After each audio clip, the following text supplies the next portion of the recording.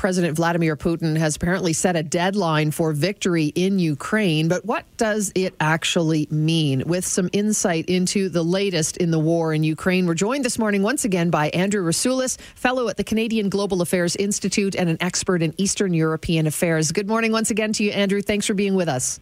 Good morning to you, too, and, thank you for having me again. Appreciate it. Let's talk about this deadline. Putin apparently setting a deadline of May 9th, where he wants the war to be finished at that point. So what is the significance, and why even make a proclamation like that? Well, it is actually interesting that he went out and would have gone public on something like that because, a lot of negotiations, in my experience, is that, there are natural sort of political objective dates. But and May 9th is a very important date. It's Victory in Europe Day. Now, in the Allies, the West, they've celebrated on the 8th. So in Canada, VE Day is marked on the 8th of May. In Russia, it's the 9th. There's an interesting story behind that, why there were two signatures in World War II. But we don't have the time here, I'm afraid. The point is, that's Victory in Europe Day, which is extremely important for Russia. That is the end of the victory of the Great Patriotic War, and the Russians 20 million dead, and so on and so forth. So clearly, they want to bring this war that currently is underway to a victorious conclusion, and they can have that Victory Day parade, because they do. Every 9th of May, the Russians have a military parade on Red Square as the Victory Day parade. Now, the Ukrainians also do the same thing. And they've shifted their date now to align to the West, but they will have one on the 8th of May. So there's actually an incentive for the Ukrainians, as well as the Russians, to declare victory and have parades that day. Now, having said that, we should take note that tomorrow there will be, for the first time, face-to-face talks between Russians and Ukrainians now in Istanbul. So they've had them before in Belarus. Now the Turks are hosting it. I think things may have progressed. Okay, well, let's talk about the fact is, you've got this date on the calendar, and that we've talked about and the significance of it for Russia.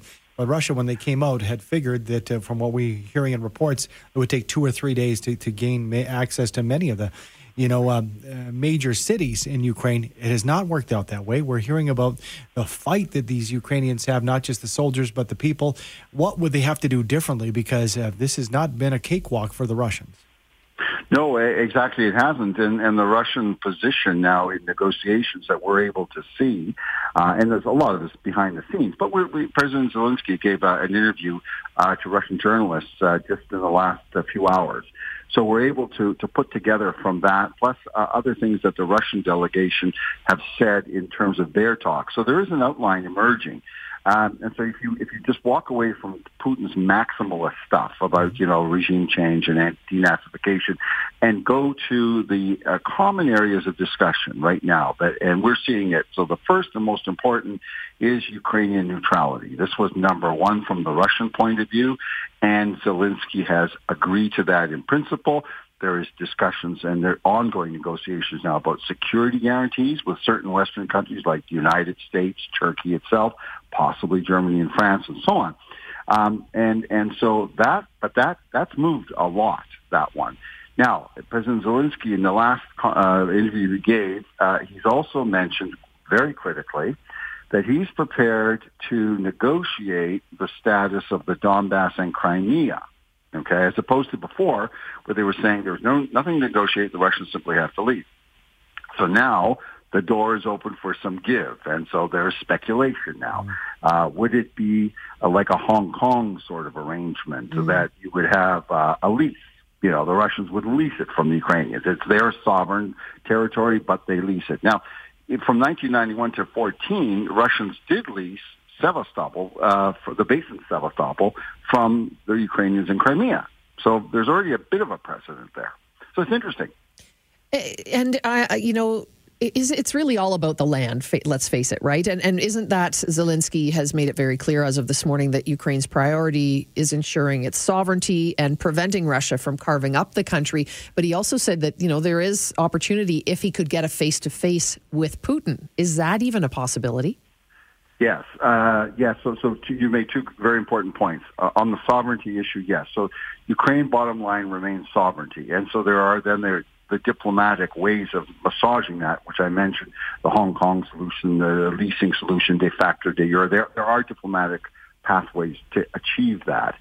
The meeting, so this one here is very much a situation where the Ukrainians are pressing a head-to-head, like a face-to-face meeting between Zelensky and Putin, and the Russians are saying, sure, we can do that, but only when we have substantive, almost an agreement to sign. This is where the Russians are.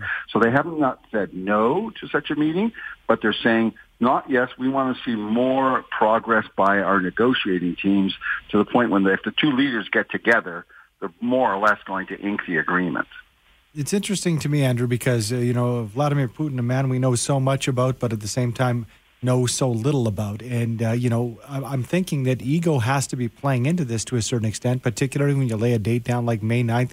What is it going to take for Vladimir Putin to walk away from this, being able to kind of present it as a victory to his people when they've lost a lot of soldiers who perhaps, from what we were hearing, did not go into this thinking they'd be battling civilians and not liberating Ukraine from Nazism? So it's an interesting cobweb that he's in. What's it going to take?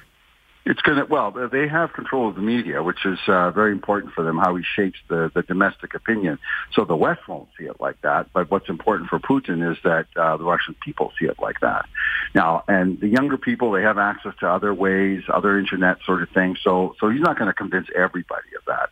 But he may convince a significant amount to maintain his position of power. Now, he is diminished right now as we speak. We'll have to see how he massages the end result. And there is this possibility now that there could be an agreement. And it's not out of the realistic element that he could have it by May 9th. It's conceivable, not guaranteed, but conceivable. And then you do spin. I mean, and he would be spinning this one. Mm-hmm. And so therefore he would spin it as a victory in terms of the limited objectives. There's a Russian senior general the other day, he walked back the whole objective, saying what the Russian military operation was all about was to secure the Donbass. That's all that, that's what they've said. So they basically walked back their objectives, say, well, we weren't after that, we were after this.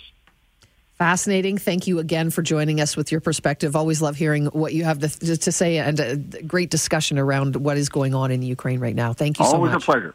Always a pleasure. Thank you very much. Andrew Rasiulis, fellow at the Canadian Global Affairs Institute and an expert in Eastern European affairs.